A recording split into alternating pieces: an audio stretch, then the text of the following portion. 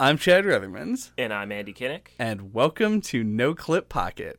How low can you go? Today, we're going to be talking about Limbo, a game that was developed and published by Playdead, was eventually published by Microsoft, and it was released in 2010 on the Xbox 360 and the PlayStation 3. And then in 2011 on Windows and OS X, 2013 on Vita and iOS, 2014 on Linux, Xbox One, 2015 on Android and PS4, and then lastly in 2018 on the Nintendo Switch. Yep, once again, game with lots of releases.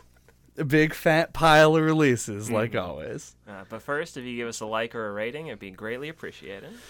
So Limbo is it's a platformer. It is a 2D platformer, and it is at least debatably within the genre of cinematic platformer, in the vein of games like Another World or Oddworld, or other games with world in the title, which I didn't realize before I started saying that. Yeah, you could also call it a puzzle platformer. Yeah. I think that the puzzles... I'm already second-guessing myself with that. But yeah, I think I would call it a cinematic platformer personally. Mm-hmm. Yeah, we'll talk more about the actual puzzles here in a bit, but the gist of the game is a sort of go left to right platformer style. But while the game itself designates levels in the form of the chapter select, in game you never really see anything. It's just like a single continuous journey from one side to the other. And the game's reputation, at the very least, is that it is a very difficult game that focuses on more of a trial and error style of play. Yeah, I was thinking of it as like gacha design. A bit, yeah. I think it plays into... I mentioned this on the description of the last Pocket episode, but not with my vocal cords and shit. In the written word. Yes. My preferred medium. Please. It's why you host a podcast. Exactly. But this game is not a horror game, sorta. It's more kind of spooky, I guess. Yeah, it's like Eerie. an unsettling game. And it's creepy. That gacha design plays a big part of that. Mm-hmm. The fact that you can kind of just be casually strolling along and then just get snapped up in a bear trap and explode into blood is just a thing that can happen on occasion. And it's a little bit scary, but I think that the end result of it more often than not is that you're just never casually strolling anywhere. Mm-hmm. The second you get got, you're like, fuck you, game. I'm never falling for that one again. And you fall for the same one multiple times. Yeah, so. It's definitely one of those games that feels like you have an adversarial relationship with it. Mm-hmm. Like, you get got initially, and then you have this attitude of, like, now when you're playing, it's like, I am trying to beat the game in that sense where, like, I'm not going to fall for its tricks. Right. You still will, but, like, because you start out and you die to all of them, and then as it progresses, you kind of get wise to at least some of the things that it pulls. Yeah. And you don't charge in, This is like this is a game that came out in 2010. And I'm going to make a comparison to a game that came out in 2018. So the game obviously predates this kind of thing. But it gives me the same feeling as the existence of troll levels in Mario Maker, which exist purely to, the good ones anyway, kill you in interesting ways that you wouldn't expect. Where each time that every time that you bypass an obvious death trap, it feels like an accomplishment. And I think that holds very true in this game. Like, when you suss out something and jump over it or do a thing that you wouldn't normally do because the game caught your attention with it, it feels like a big success for the player. And I think a success for the design as well, because I think it's trying to get you to look for that stuff. Mm-hmm. Yeah, I think it manages to thread the needle and not feel frustrating. I will call out exactly two examples, but we can get to them later. I felt like it did. Yeah, the fact that you only have two, it being very impatient, yes, is I think a testament to the fact that it is well done. I would agree. I kind of like. I have an adversarial relationship with myself over my own adversarial relationship to the game, in a sense, because, well, I genuinely don't think that this game is difficult from a platforming standpoint. No. There may be a couple of tough jumps in the whole game, but for the most part, it's more about figuring out where you need to be than actually accomplishing it. But I found myself in this situation where I felt like the very beginning of this game is extremely good. And then the end of this game, debatably the whole second half of this game, is kind of weak because it leans really far into the platforming and the puzzle solving in more or less abstract environments. Yeah, it definitely shifts focus as it goes. It feels like once again, like we were saying, they kind of expect the player to be adapting to their tricks. So, like, once they feel like it's run its course, they kind of stop doing that as much, and it's more about the puzzles and like timing puzzles and things like that. Yeah. And I don't know how I feel about it necessarily. I don't want to. It's not that I don't want to be a hypocrite. It's also not that I do want to be a hypocrite. I'm making the argument that this is not hypocritical of me. You will be judged. I will be. But I remember saying on several other episodes, the ones that spring to mind to me are Monument Valley and Donut County, that were games that felt like they had a very neat central mechanic set and did not go far enough with them. And I would like to now change that argument to, I think that Limbo goes too far with its mechanic set and becomes too complicated. And the elements of the game that are unique and cool, because run and jump are not unique. They're kind of cool, but it's not like new. Become a lot less impactful when you're replaying the same segment over and over again, or when the segment you're doing is jump on the H. Like, right. It's just not that, like... I mean, I called the H out. The hotel sign is a cool set piece, but you know what I mean. Yeah, I think to me, it feels like a little bit more of a natural progression that I did not mind, but I don't disagree. I think the first half is more memorable and probably more enjoyable to play through. But yeah, I don't know. I think the game's length kind of makes it work for me, where I don't really mind that it kind of changes into something else and then ends. Yeah, sure. I don't mean to bring it up to, like, damn the game. I just think that it is probably its weakest element, in my opinion. We're going to get into some stuff that this game does that I think are that it does incredibly well and probably gave Playdead a lot of its reputation. But yeah, the part where it becomes a platformer, like an actual puzzle platformer with more of a focus on the actual mechanics of it, is where I start going like, I don't feel like I'm playing Limbo anymore. Yeah, nothing's chasing you and trying to kill you anymore. Right. Now you got to push this minecart and jump off of it.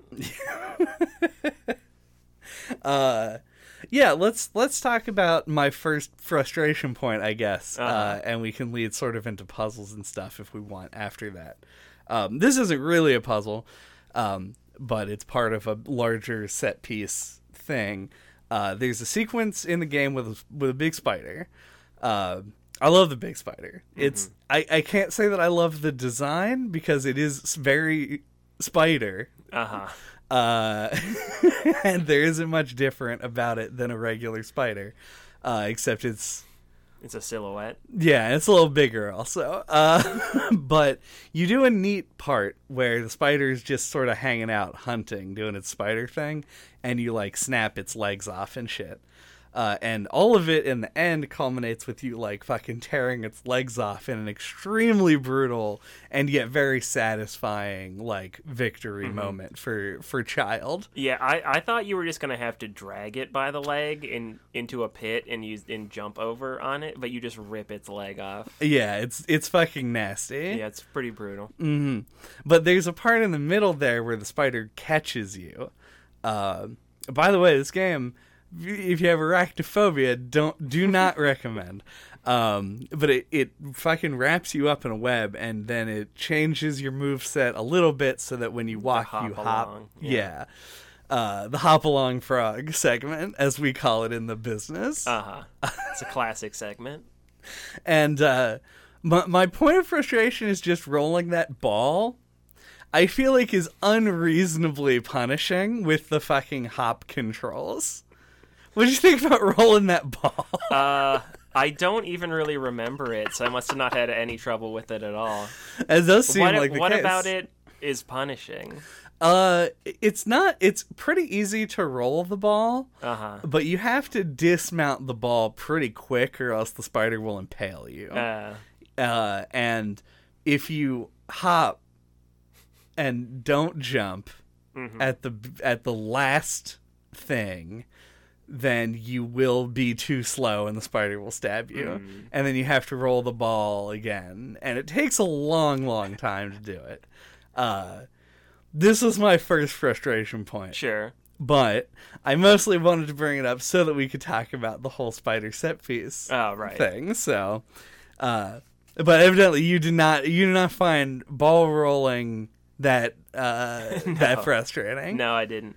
That I feel like that was like such a brief moment that I thought it was weird that you called that one out. That was like a third of the game for me. Well, just the part where you're wrapped up. No, when I was rolling that ball, it took me like an hour and a half. Yeah, okay. No, I think I have no idea how many tries it took. It in total is probably less than 5 minutes, but you know me. Yeah, I do.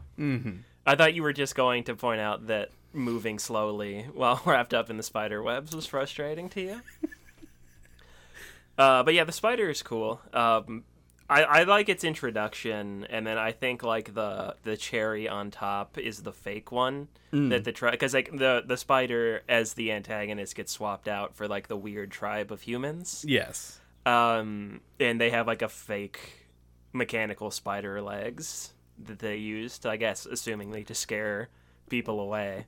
So I thought that was a really cool way to like end the whole spider segment of the game.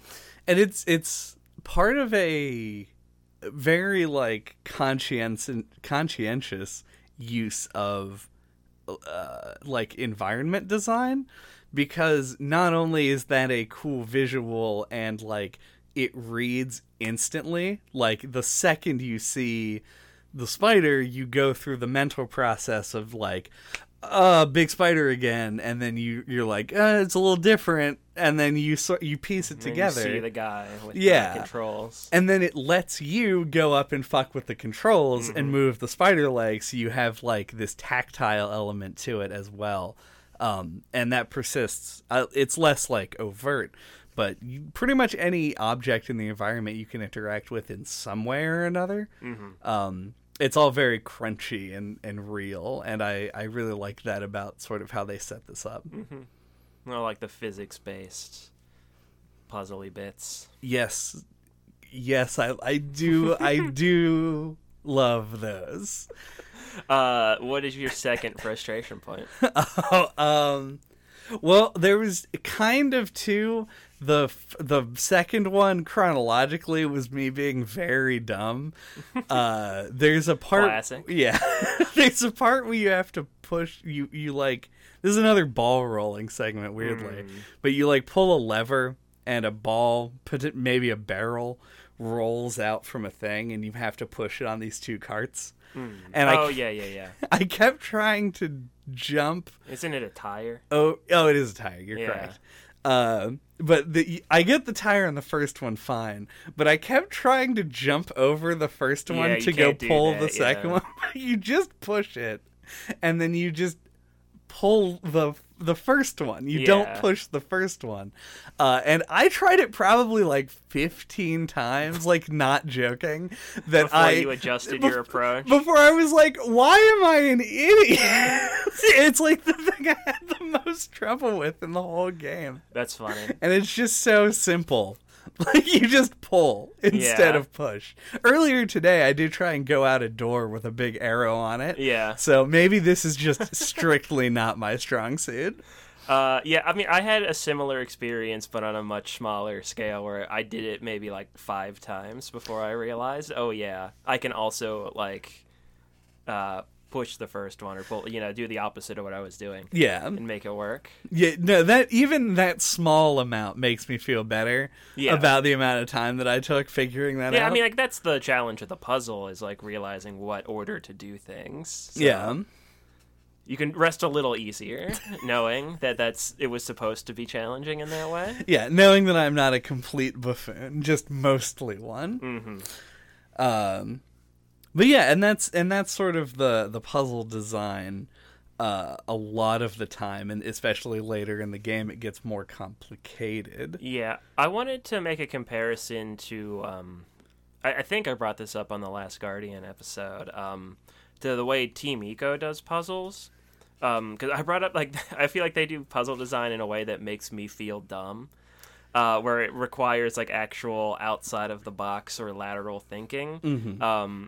This game has some of that. Like, there was some stuff early on where I'm like, what the fuck do I do? There's, like, nothing to interact with because I'm used to playing video games and I'm looking around in the immediate environment for stuff. Yeah. And there are times where you have to, like, go back a screen or two for something, to climb up a rope or to push a box to where you need it to be.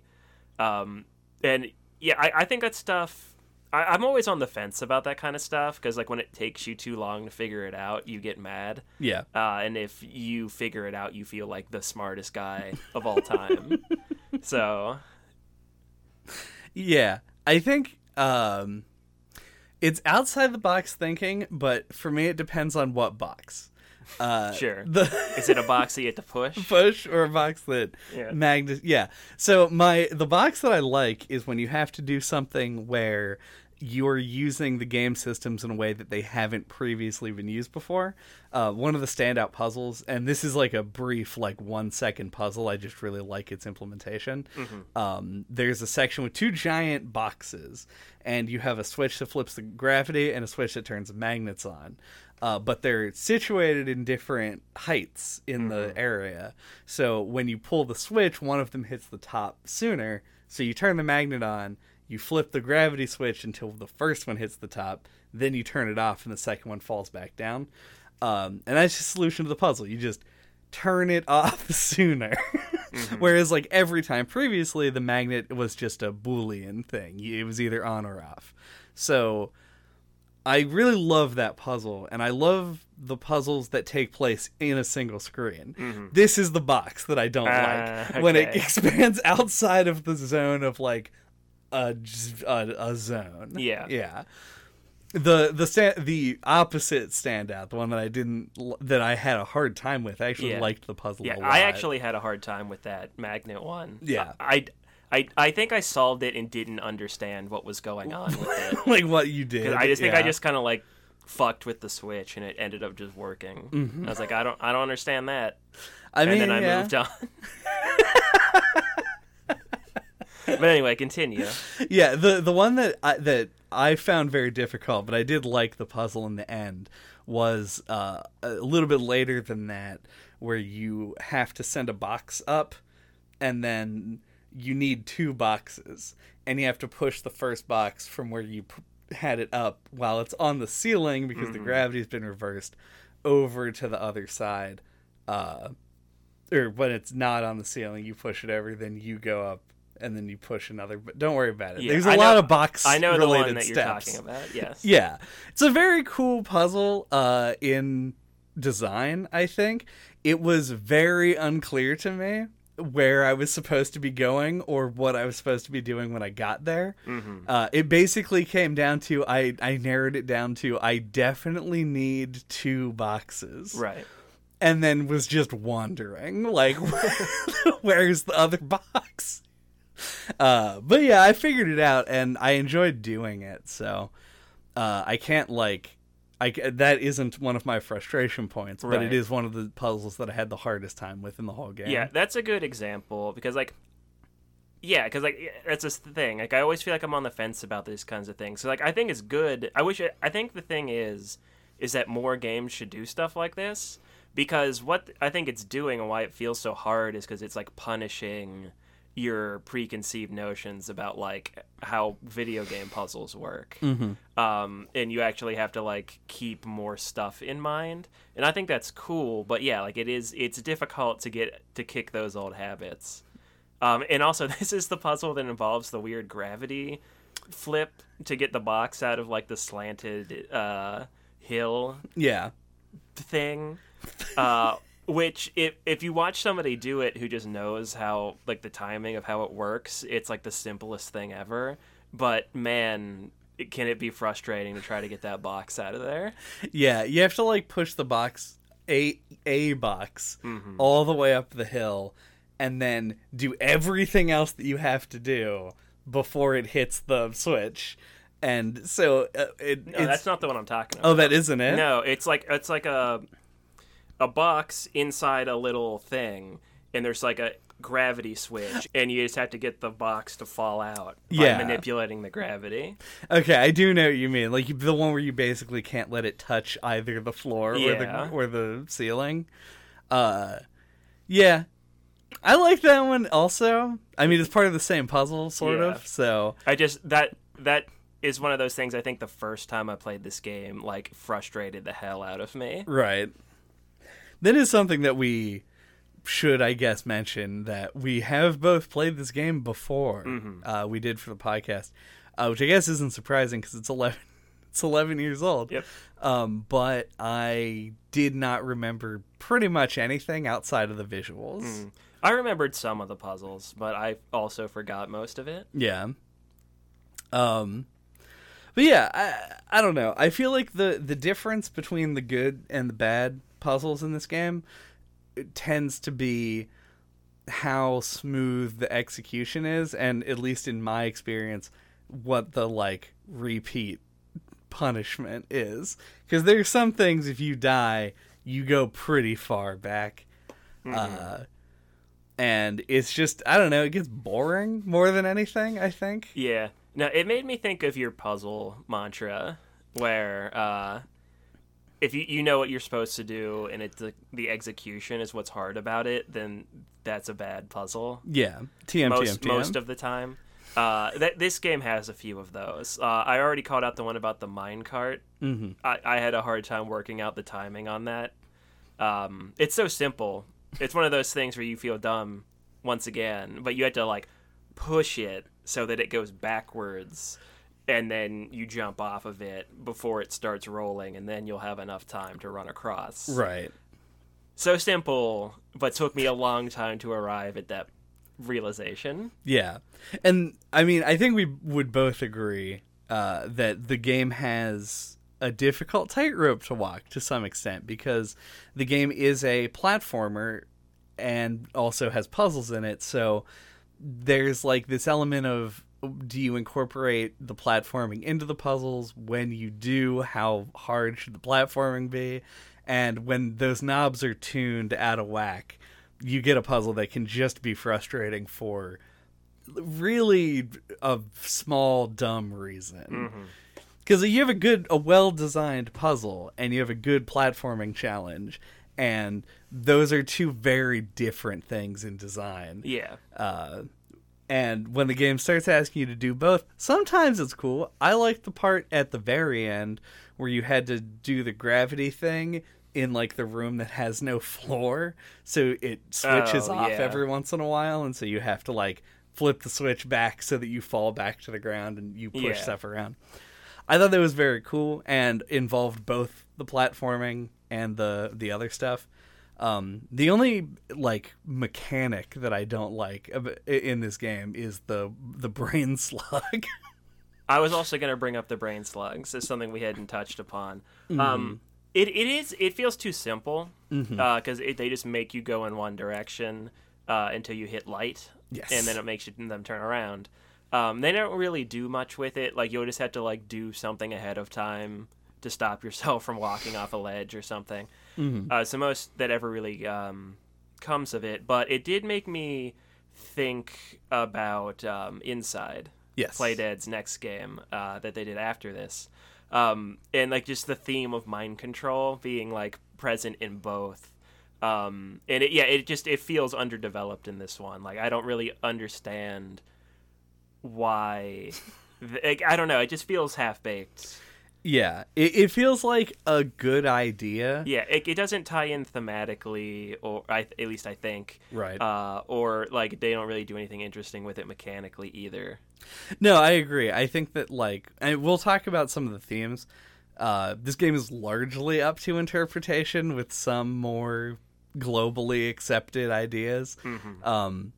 But it doesn't really the part of it that fits tonally is that it is oppressive, but that's it really. Like yes, having your agency taken away from you is oppressing, but you're in a puzzle platformer and you've taken the agency away from your player. Thinking about it a little bit more, like the only thing I could think of is it supposed to be like some kind of loose meta commentary on like video games, like the fact that we're controlling the kid, because that's a thing in both this and Inside. Yeah. I guess spoilers for Inside if you haven't played it. One of like the secret ending for that is you go into like an underground bunker and you pull the plug on like a mind control helmet thing, and then the boy collapses as if he's been controlled by somebody the whole time, aka you.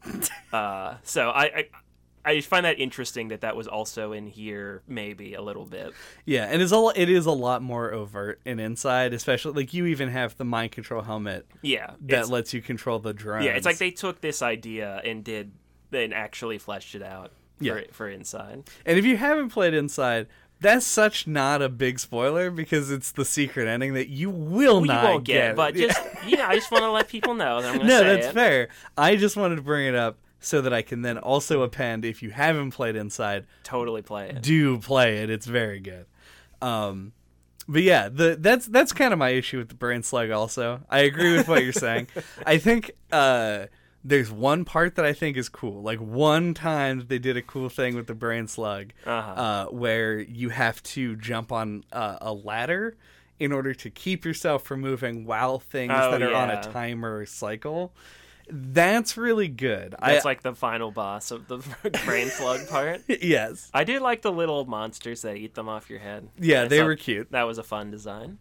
Oh, don't they also drop a Brain Slug on you to intercept you before you meet up with the girl?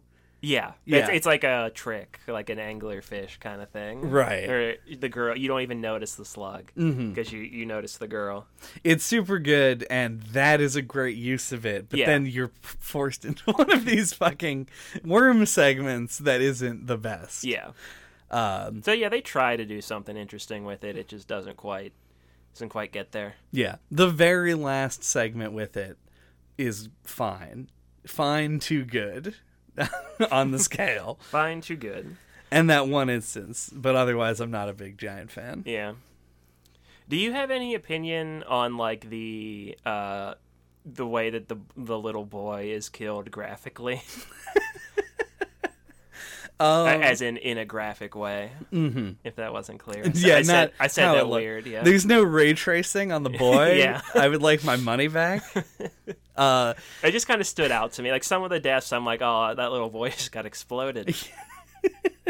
Yeah, I did have thoughts, and I did not come to many conclusions about them. Yeah, because like it made me think of like the Tomb Raider reboot. I was literally also thinking like, Lara Croft gets brutally killed, but that's much more realistic looking, so it feels like a lot more like, oh, yeah, I don't like seeing that over and over again. Tomb Raider to me feels more gratuitous. Yeah, even though this is like a capable adult woman on a mission in a dangerous location with guns. Yeah, they take it over the top, though. She'll, like, fall on a fucking sharpened stick or I don't know. It's gross. Yeah, it's super gross, and she bleeds a lot and screams and struggles, which is not present in this game. And of course, this game, which we haven't talked about yet, the visual style of this game makes it obviously a lot more cartoony, in the sense that you can't see anything, and it is literally like not designed to look like a real person. Yeah, like everything's in silhouette. Yeah.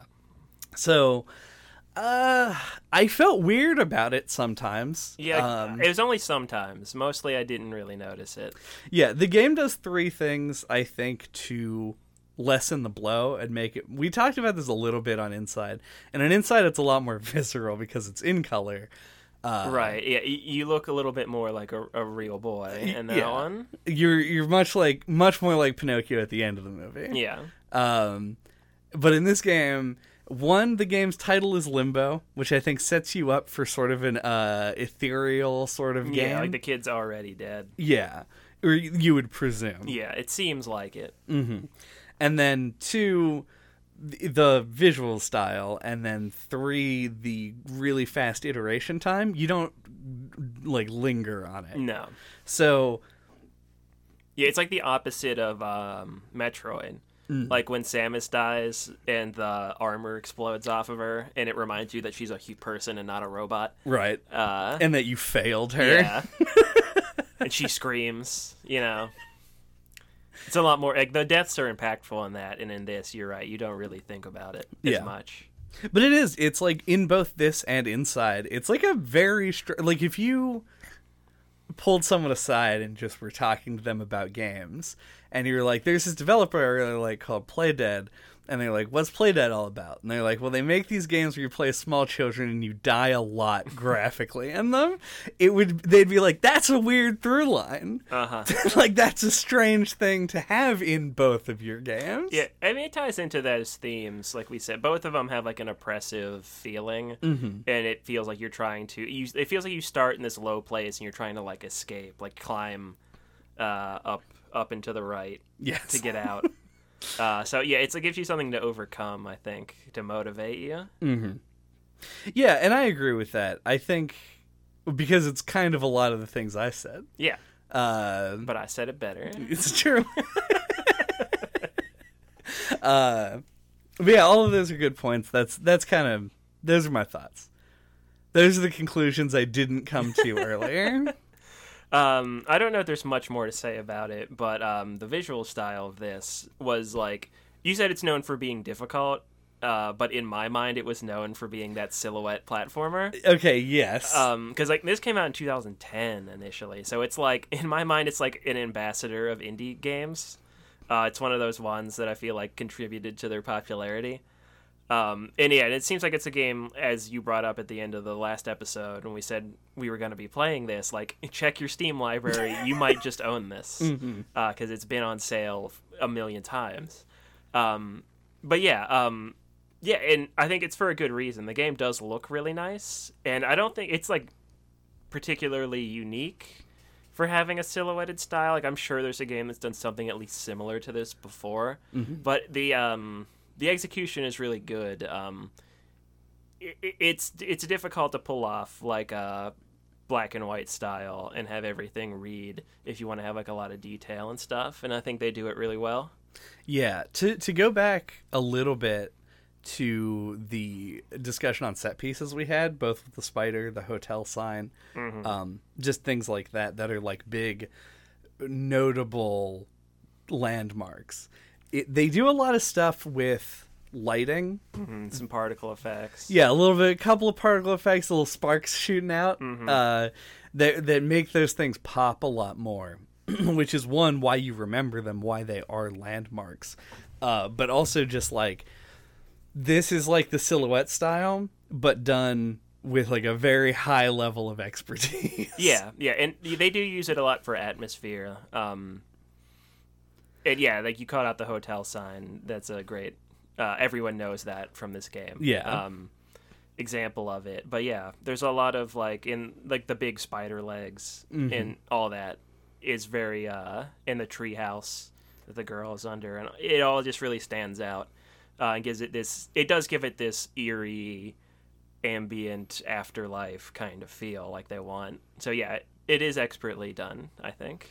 And we talked about, as a good counter example, we've talked about games like Downwell, which is a black and white palette, and then to a lesser extent, Minute. Minute, yeah.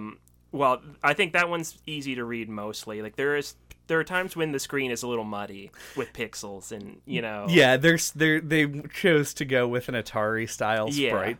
But Downwell I think is a better example where it can be like visual clutter, even though it's black and white and should be high contrast and easy to see. Yeah. Yeah, because they use black, white, and red. And they try to color, and it somehow like makes it worse almost. Because there's just so much going on. Yeah, so it takes some good art direction, I think, to pull it off. Like, if you don't really think about it, it seems like it might be easier. But grayscale can be tricky. I believe it. Yep. I do want to call out, I guess, a bit the fact that there really weren't. I mean, obviously, I'm going to take the same caveat that you did, that there probably was a game that was in silhouette prior. Yeah, probably. But the unfortunate thing about being the game that's known for having the black and white silhouette art style is that every game that does it after you is going to get compared to you. And I remember playing a game that I don't remember the name of. Did I play this at your house? Yes. Yeah, I know what you're talking about. And it looks like Limbo 2, but it just is a different game. Yeah, I think unless you're going to be like a different kind of game, you're going to invite the comparison. But like I think there have been games like Donkey Kong Country Returns has silhouette levels, like at Sunset. Blasphemous had that one section that was like up on the roof or the mountain or whatever. It was so dope, and they didn't use it ever silhouette. again. Yeah, so like I think it can be cool if you use it in a platformer, but like for a couple of levels. But yeah, if you're gonna do an all silhouetted 2D platformer, you're gonna get compared. Yeah, but yeah, execution is king, though, I suppose. You gotta do something more different with it. Yes. Yeah, that's probably it. Like it's a really striking and distinct art style that brought the game a lot of like popularity. Yeah. But it isn't deep necessarily. Like we can't talk about like the design so much because they're all very flat. Yeah. Though I mean they are good shapes. Yeah, you have to rely on that silhouette, right? So it leads to those distinct designs. Fucking Team Fortress 2, eat your heart out. I don't know if that's a joke that even works. It's like based on a line from the TF2 developer commentary. I don't know what you're talking about. They one tried to person make that it gets that. Yeah, they can all that one guy share a good laugh. I'll send with the good job email. So do we want to talk a little bit about like the themes and the story and all that? We should, yeah.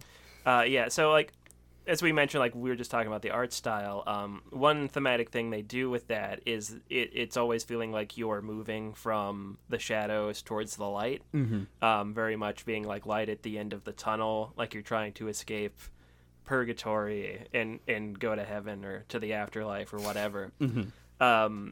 So yeah, I think that's very cool, and I think like I was looking at interpretations of this game so that we would have something to talk about instead of being like, I don't know what it was about. But the interpretation that I found that I liked is the idea that the kid has died, and he sits up at the beginning, and then the whole thing comes full circle where you land on the ground again at the end. But yeah, the idea that the kid's died and is in limbo, and he's like kind of pursued by his own fears, like he has to conquer these things to escape, like the spiders, and then the tribe of people. I think that people pointed out they at least look like older boys, so maybe it's like bullying, or like feeling othered, and not fitting in with people. And then it moves into the factory, and that's like the loosest one, where they were like maybe his parents worked in a factory or something. something with that. I mean, to be fair, Factory is saws, terrifying, yeah, so... something like that. Maybe his dad has a wood chipper and he's afraid of it. I don't know. He saw Fargo once. Yeah. Yeah.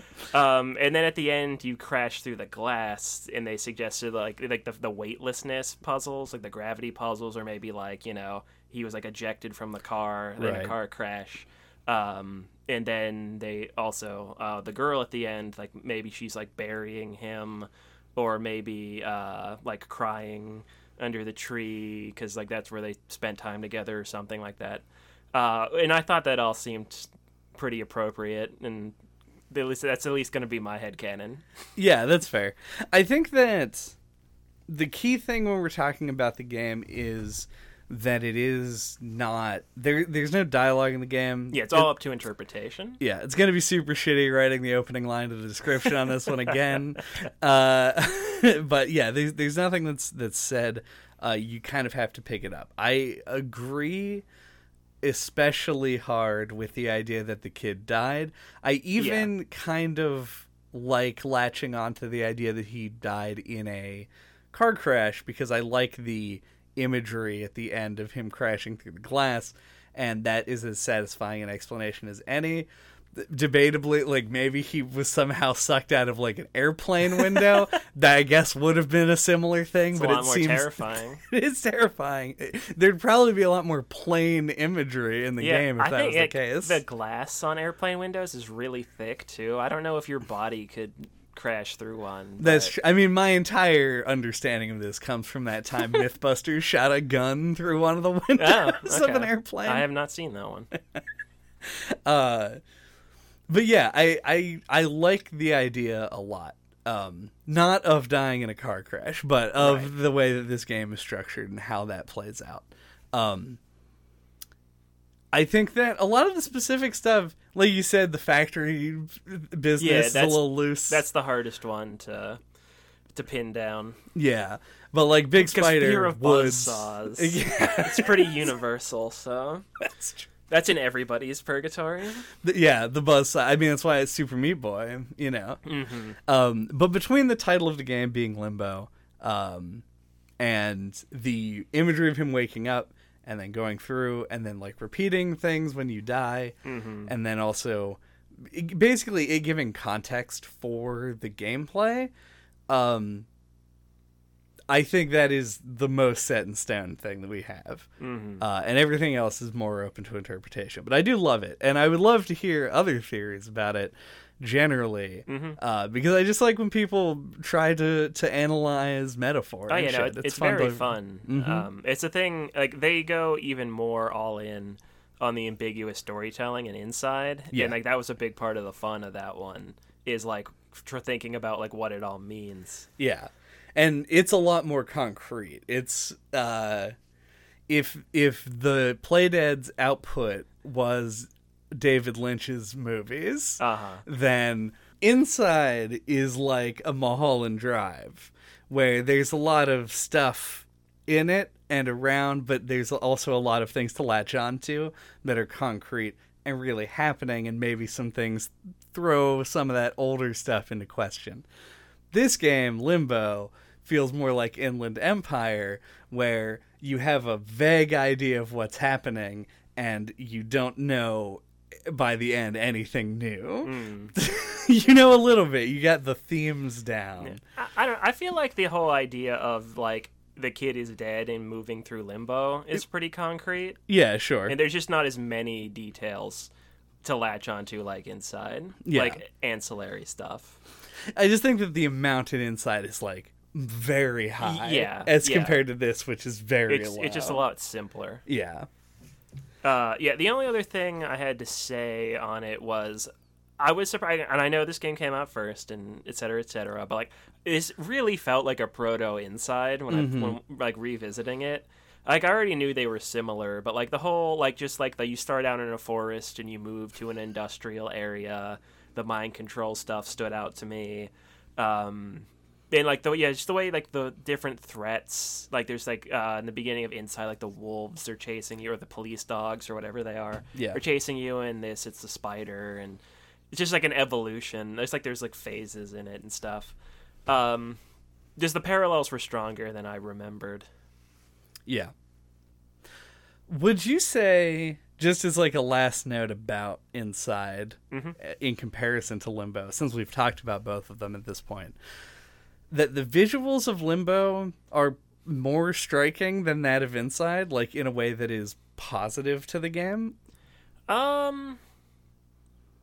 No, I don't think. I think they're both going for a very different thing. Yeah. And they both suit their games appropriately. Yeah, and like we were saying, like Limbo, like the visuals are tied to that theme of it being like purgatory and everything's in shadow, move towards light. It all like it fits. And in Inside, everything's like very gray and washed out. It has that like oppressive, like Big Brother's watching you, or like 1984 kind of style thing going on, which fits that game like it really well. So I kind of hold them in like equal esteem. Yeah, I think that's fair. Like looking at screenshots, I think Limbo probably would stand out more if you like haven't played them. Yeah. Yeah, I think that's kind of where I settled on it. Why I brought the question up is like, I think to a consumer, Limbo stands out a lot more. But like, I think in motion Inside, there's something about it. Like if you watched a trailer. Yeah, Inside, it's like, and I cannot justify talking about Inside's visuals for too long on this podcast, but it is a very interesting style in that it's a lot of like sort of flat colors and then just like lighting. Yeah, it's like desaturated.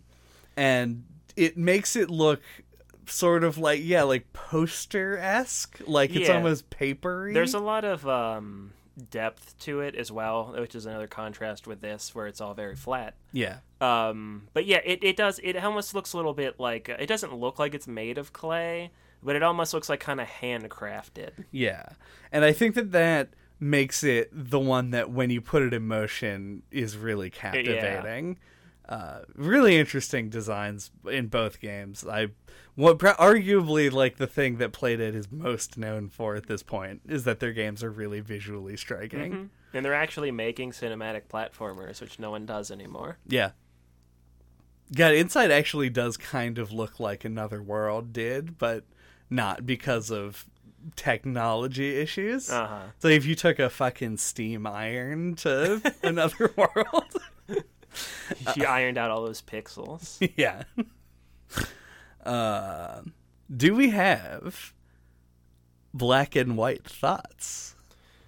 Skiro thoughts. Yeah. My black and white thoughts are, I liked this. I thought coming back to it, it might not be as good as I remembered. Especially starting out, I felt like it had a little bit more of that obtuse design right up front. And I was like, I already feel like I need to pull up a walkthrough. This isn't a good sign. But I pushed through, and the game does hold up. I enjoyed it quite a bit. And it made, I think it deepened my appreciation for Playdead. Like, I was already looking forward to seeing more from them, and now I am very interested to see what they put out next. And the other guy who split off from Playdead, like, whatever he makes. Because, yeah, like, I really like cinematic platformers. I think it's a very cool, like, doing different stuff with the platforming genre. I think that's why I had never really played Metroidvanias, but I kind of took to those through doing this podcast, because it's like taking the kind of idea of like a 2D side-scrolling game and doing something different with it. And yeah, I quite like this. The puzzle design, I think I like that it challenged me to do more of that lateral thinking. It looks great. It's got some great set pieces. It's very memorable, and I do think it really did a lot to propel indie games into like a regular thing or a popular thing. So yeah, I do think it's like a maybe not a seminal game, but like an important like milestone in the history of indie games. So yeah, I'm glad that we returned to it and glad that it held up. Yeah, I think what you said at the beginning there is really hits the nail on the head, because this is a game that when you come back to it, you think that it isn't going to hold up because you've now experienced Yeah, 'cause more it's things. 11 years old And it's now. 11 years old. But it holds up basically exactly the same as when you played it before. Now, obviously, I can't say that about everybody, but to me, I think that the game, when you replay it, somewhere between the atmosphere and the art style and just waiting long enough to forget most of the puzzles, the game is like very nearly actually timeless, in that you could play it at any point and somebody could tell you a year between 2010 and 2040 when this game came out, and you'd be like, oh, that's a cool project that somebody did. It just has a sort of like it's a difficult to age look that works really well for it. All things considered, I think a lot of my criticism of this game boils down to that I liked Inside better. I think Inside does more interesting things with its themes, and I think that the actual gameplay of it is better, but that's not really what we're talking about. Limbo itself and what it sets out to do, I think it does incredibly well. I really like this game. I think that it may push itself a little bit too far in mixing up its mechanics and trying to mash things that don't belong together. And that is probably its if its biggest weakness is potentially over ambition, that's not the worst thing that could possibly be said. So I like the game. I do recommend it, and I do also recommend going out and playing Limbo or playing Inside as well. Both their games are very good, pretty short, pretty easy to get a hold of. So This really paved the way for Inside. Thank you for listening to No Clip Pocket this week. What are we talking about next time? Next time, woo! That's my annual high-pitched ooh noise, because we're getting into the Halloween season, boys and ghouls. Ghouls and ghosts. Ghouls and ghosts. We're going to talk about ghouls and ghosts. No, we're not. Next time, we're going to be talking about Buddy Simulator 1984. Which doesn't sound like a horror game. Or much of a game at all. It sounds like kind of a mashup of words. But I have played about half the game. And here's where I'm at. Normally we say, this is the kind of game it is. I'm going to say, if you like a weird thing, check it out.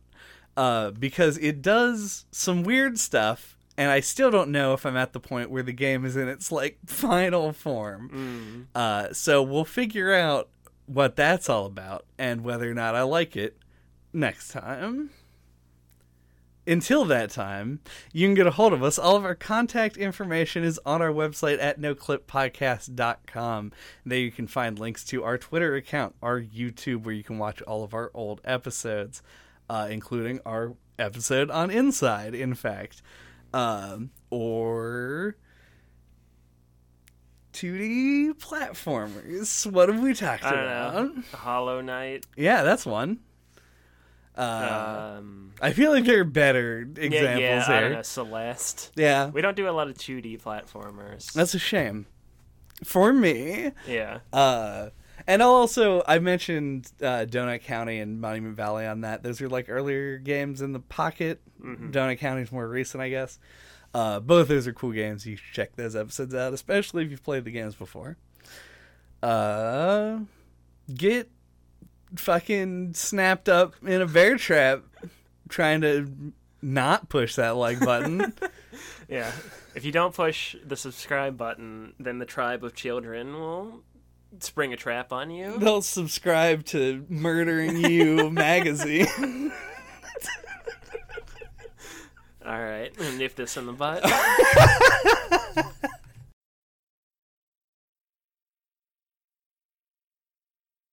This is a story all about how we took Chad's gain and turned it right down.